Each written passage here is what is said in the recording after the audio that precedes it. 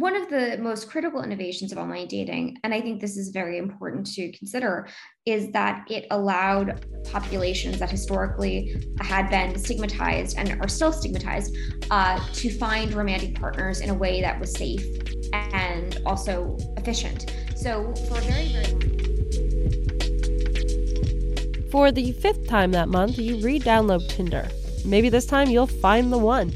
You set up your profile and start swiping left, and another left, and another left, endlessly left. There's a few rights sprinkled in, but even when you do match with someone, you start to question why you swiped right in the first place. Dating apps can make finding someone feel hopeless. Even if you connect with someone, there's no guarantee that the conversation will make it past the first few messages. In some ways, online dating has made it easier to meet our significant others, and in others, it feels like it's made it more difficult. My name is Jacqueline Swan, and this is Technality, a podcast that explores how technology is shaping our future. Today, I'm swiping right on dating apps.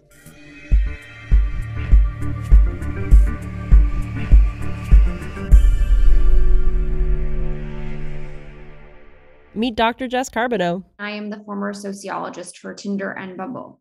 My time at Tinder was really probably the best career time of my life, frankly. I was 28 years old. I was a PhD student at UCLA, finishing up my dissertation and swiping on all of the dating apps, trying to meet somebody, and also for research as well, given that my dissertation research was about online dating and how people meet and mate. And I matched with Sean Rad, the founder, had a job after 30 minutes that didn't exist. And I was a 25th employee. And at that time in 2014, we were frankly just trying to keep the servers up because we had so many different people trying to use the app and we're launching in so many countries, and that we only had really data on the number of men and women using the app at a given time. We didn't know really anything about our users until we started to collect data about them. And that's really where I came in to understand who our members were, what they wanted, what they were looking for, what they were doing to try to navigate a new world, which was and is still online dating for so many people. Wow, that's actually a really exciting way to get the job. Thank you. Yes, it was quite the story and quite an amazing way to find my passion.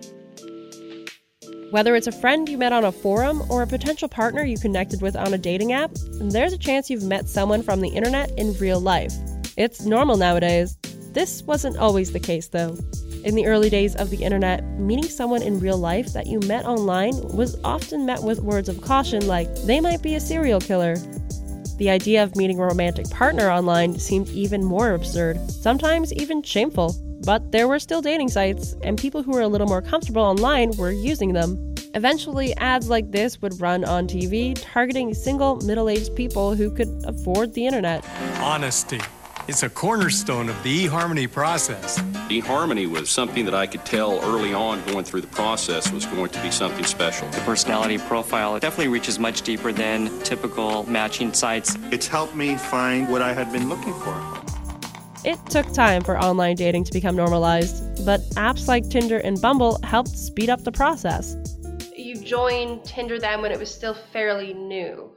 It was kind of becoming a talking point in the zeitgeist. People were just starting to kind of get more into online dating. I know it had been around for a while before Tinder, things like OkCupid, Plenty of Fish, but Tinder kind of changed the way we approach online dating. Well, I think that it is a very interesting way to consider online dating generally. So I think that the real magic of Tinder and the real sociological innovation for online dating generally, as it emerged with the advent of apps like Tinder, was that if we think about dating in two different phases, phase one, which is the Match.coms, the JDates, the eHarmonies of the world, the OkCupids of the world, these are sites that are based upon a one-sided proffer. So an individual sees someone who they're interested in and they send a message, not knowing whether or not there's interest on the other side. There's also a very significant demographic issue associated with the phase one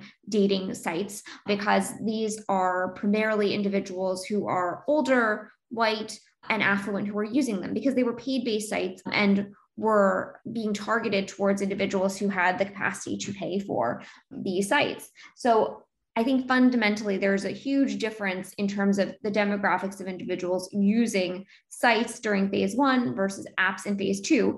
With Tinder, given that it was an app that was completely free, being targeted towards a younger population, it started out being targeted towards college students and then obviously more towards broader millennials in their 20s and 30s.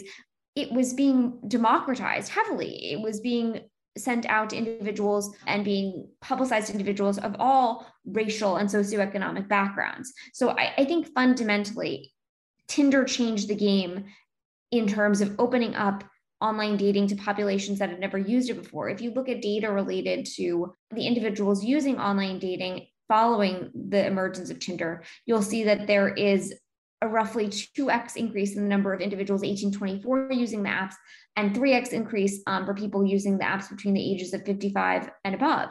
So it's really remarkable if you're looking at the data to try to understand, these significant doubling or tripling. And I may be mixing up the doubling or tripling with the 18-24, but essentially a multiple X increase among these two different groups that had never used online dating historically.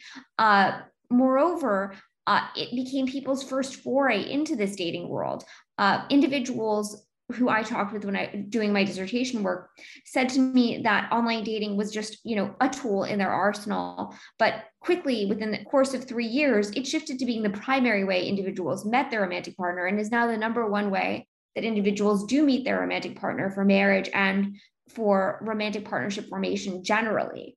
Fundamentally, Tinder was game-changing insofar as it led to a major increase in social learning among individuals about not only the existence of online dating, but the potential success of online dating. So people were essentially not just saying, I use online dating, but I'm using online dating and I'm meeting really great people, or I met my boyfriend, or I met, the person that I think I'm going to marry. So it really changed the game significantly by broadening the population, by giving it efficacy in the minds of individuals that this could be an effective way to meet somebody. But also, I think, and this is very critical, it shifted it from this one-sided proffer where somebody on the first phase of online dating apps would send out a message blindly, not knowing if there was reciprocity or interest, by then letting people know, oh, no, there is a mutual interest because this person matched with me. I'm not acting blindly by sending them a message. I know that this is theoretically somebody who is interested in me and wants to get to know me better.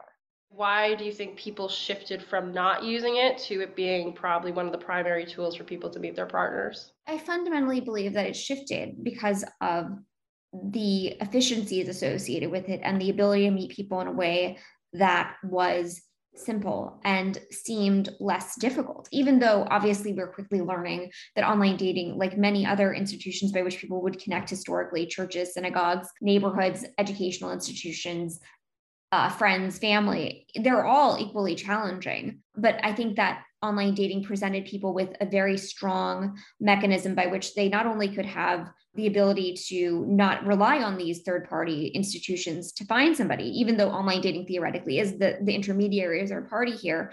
I think it also gave people this belief or sense that they had control, that they weren't out of control insofar as trying to go to a bar to meet somebody and relying on chance, that they were able to, in their own hands, take control and say, okay, I'm going to put myself out there. I'm going to meet somebody. I'm going to look. I'm going to message. I'm going to go out on dates and search for somebody in a really meaningful way. So I think that having people believe that they are in control rather than subject to the whims of chance is really a very critical changing point and turning point in the online dating story. At the same time, I think we know also, based upon the success that people experienced with online dating, that they were able to have it expand to populations that hadn't used it historically, like younger people and older people, because people were able to learn from friends and family members that this is a way that people can meet. So younger people who were interested in trying to, put their foot into the online dating pool or the dating pool generally, because they really hadn't dated significantly. They're young people or older people who had a very difficult time meeting somebody because most of their friends or family were partnered, took to it very significantly because they knew that it was a safe and successful mechanism by which people whom they liked and trusted and knew were able to find someone. After the break, how dating apps have changed the dating world, what the future holds, and some practical advice on how to improve your dating profile. Some people say that dating apps have ruined dating. Tinder, Bumble, and Hinge have been no help in helping them find someone. But really, it just doesn't feel good to be narrowed down to a photo and a few words. Granted though, when you really think about it, it's not that much different from trying to stand out at a bar when trying to pick someone up. It's rare nowadays to meet people of my age demographic, which is like 26, who aren't meeting people on Tinder.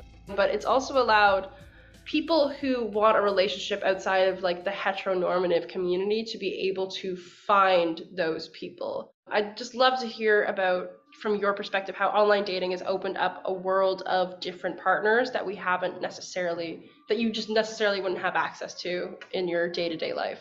One of the most critical innovations of online dating, and I think this is very important to consider, is that it allowed populations that historically had been stigmatized and are still stigmatized to find romantic partners in a way that was safe and also efficient.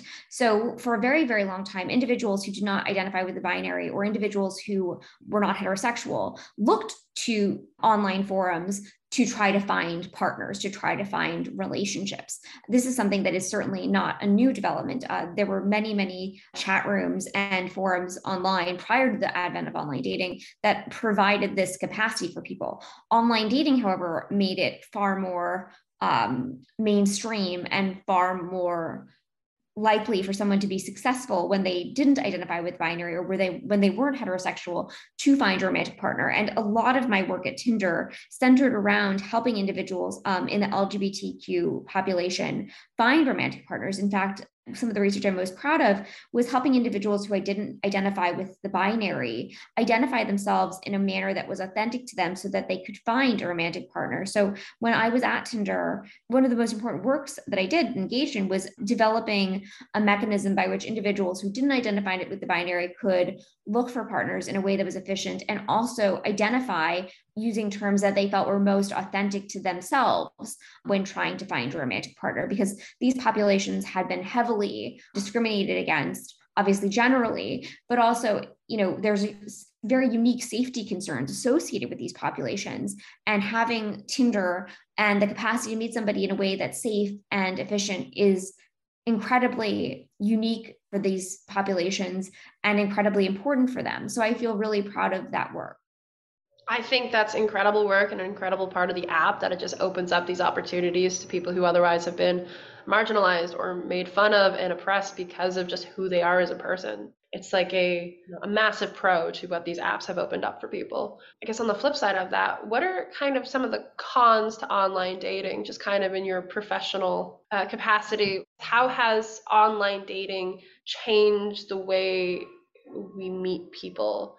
I think that anyone would be delusional if they didn't say that certain populations are not affected differently by online dating. So we know that, for example, there's a heavier degree of harassment for women generally. We know that women of color are more likely to be harassed and have negative experiences dating online relative to their white counterparts. We also know that women who are heavier tend to also experience different forms of harassment relative to women who are thinner. I'm not going to deny those things are certainly true. However, I do think that the flack that's associated with online dating and the criticism that is associated with online dating in terms of, it's so much harder to meet somebody because of online dating aren't necessarily true. I think that there is a misplacement of blame associated with dating apps. I think people have long been frustrated with dating, whether it was the bars, people's friendship circles, the neighborhood, whatever it was in terms of the mechanism or institution that connected people. People were long critical of it and had their very large and significant levels of discontent associated with these institutions because it's hard to meet somebody. So whether it is a bar or whether it is an online dating app, you are going to be critical of it when you're not experiencing success. So I think that fundamentally people now say, well, online dating has made dating so much harder. Frankly, I don't think it has. I think that it's just the mechanism or institution by which people meet now. And then people blame it for the issues that they have in terms of finding the partner for them, rather than trying to examine what is actually going on in terms of how they're approaching online dating, in terms of how they're presenting themselves or the partners that they're selecting to go out with. I also really think that dating apps only bring people so far. Dating apps, I think, are designed to be the introduction, to be the mechanism by which people meet. But then fundamentally, dating happens offline. After you match with somebody and communicate and set up a date, it's really incumbent upon you to take it to the next level, to form that relationship, to be able to move forward in a way that is significant. Online dating is not to blame, but rather just the process of finding a romantic partner is challenging, hard, demoralizing, and frankly, it sucks. I've been there. I've done it, both online and offline. So I do feel for people who do feel quite critical of online dating, but frankly, I think it's really just the process of finding a romantic partner is inherently challenging. It's not the apps, dating sucks, which I agree with. Oh yes, no, I do think that dating does suck. Especially when you are interested in finding somebody and are very clear about what you want and have evaluated what you want in a way that is really meaningful and reasonable. One of my favorite parts of dating apps is reading people's bios, because you can tell a lot about a person from reading between the lines of what they write. Short and sweet bios where you can get an idea of their personality are my favorite, because you get a sense of who they are. But then you get bios where they only put their height, which tells me a lot about their personality.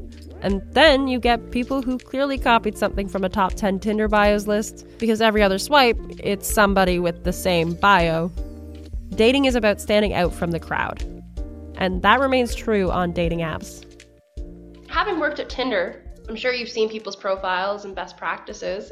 What mistakes do you think people actually make when they're online dating? How much time do we have, Jacqueline? I think that there are many mistakes people make, but I think that the one mistake that people make that really hinders them most significantly is that they don't necessarily try to stand out. They are very fearful of being off-putting and talking about what is unique to them, and have a very difficult time thinking about what is unique to them. I've spent countless hours talking to people about their bios and their profiles and studying them, in a meaningful way, empirically. And people really are poor at describing themselves and also distinguishing themselves from other people. When you sit down with somebody and say, well, what makes you unique? They either, have a very hard time doing it and or are very loath to do so. So I think that's what really is problematic. In a metro area like Toronto, where there are, thousands, if not millions of people dating online in the greater area, it's important if, you're between the ages of 25 to 30 and you're within that category, or, 30 to 35 or any age category, to distinguish yourself from the other people who are your potential, let's, use a relatively unkind term, competition. And to say, this is, what makes me unique. If everybody talks about liking, Soul Cycle, brunch, Peloton, and going to the movies and Netflix, that really doesn't make you different. Like, why would somebody like you versus somebody else if that's the same thing that you read? But people like rather banal and pedestrian activities and don't do many things that are really distinguishing, or are afraid of alienating people by saying, I really do like rock climbing, or that is what differentiates me from other people. And it also is a signal of other things related to them. So for example, rock climbing would signal athleticism. It would theoretically signal that somebody who likes the great outdoors, somebody who likes adventure, somebody who isn't risk averse. These are all things that would come into play and can be drawn from just that one observation. But if the person says, oh, I like to watch Netflix at night, yes, you and millions of people across the globe, it doesn't really help why this person is relatively unique. Trying to get someone's attention at a bar versus trying to get someone's attention on the app, it's just the playing field has shifted, as you said earlier. I think fundamentally things are very different in terms of people trying to find a romantic partner. Obviously, people are very interested in meeting somebody. And we know from the pandemic that the levels of loneliness have only increased from what we knew were already higher levels of loneliness historically. So I think that individuals' concern about alienating some people to try to draw as wide a swath of the population as possible actually alienates the general population. And it would be better for them to be more specific and to hone in and target the people who are going to be most likely to be a match with them than to try to be everything to everyone. Before we ended the call, I asked Dr. Carbino what dating apps might look like in the next 10 years. Online dating is a really interesting frontier. Fundamentally, I think people have long thought that video dating was the next frontier of online dating. Obviously, the pandemic has accelerated that dramatically by virtue of people needing to be able to meet somehow and not having the capacity to do that meaningfully in person, which has made the online dating frontier in terms of video kind of moot because people independently did that, and the online dating apps didn't need to try to develop that type of technology independently of people's desires. It's curious because it's been 10 years this year actually since the emergence of Tinder, which was frankly quite game-changing, as I've mentioned before, and revolutionary. And I think that the next frontier for online dating will have to be equally revolutionary. It will have to be something that's entirely different and unique and special. And I honestly, if I'm being completely candid and frank, I don't know what that is yet. I'm not sure anyone does. I keep thinking about it and racking my brain over it. I've long thought about, what actually makes people compatible. I don't necessarily know if the online dating apps do a good job of finding that. And I think it would take a really great software analysis and also, people having more, the dating apps that is, having more access to people's data to make those types of decisions. I think that if the dating apps had as much access to data as like Apple does about people, you would be able to probably create much better matches. But it would also be about like Google searching and like how people are oriented in terms of like their values and their levels of anxiety and their psychological profiles, and using that type of data to try to find somebody. And I don't think anybody has done that quite so well yet, because I don't really think it's the fact that both people like Netflix and rock climbing that make people compatible. I think it's about these broader psychoanalytical and psychological concerns and profiles that have been shaped since birth that really inform what people are looking for and what they want. Every day our lives become more intertwined with the digital world. And as algorithms and AI improve, the ability for dating sites to better match us with our potential soulmates grows better every day. I don't know how I feel exactly about a computer being able to determine my perfect match. There are some air quotes there, but it's not hard to believe that that's the direction we're going in. It's not absurd to think an AI could determine who you would get along with. Overall, dating apps are just another venue to potentially meet a partner or your soulmate. At the end of the day, these apps have the potential to help you connect with people who you may have otherwise never met. Thank you for listening to Technality, a Narcity Media podcast. It's hosted and produced by me, Jacqueline Swan. I'd like to thank my executive producers, Owen Leach and Jackie Van Dinther, for the production assistance. And to never miss out on where your future is headed, subscribe to Technality wherever you listen. And if you want more tech content, check out Technality socials.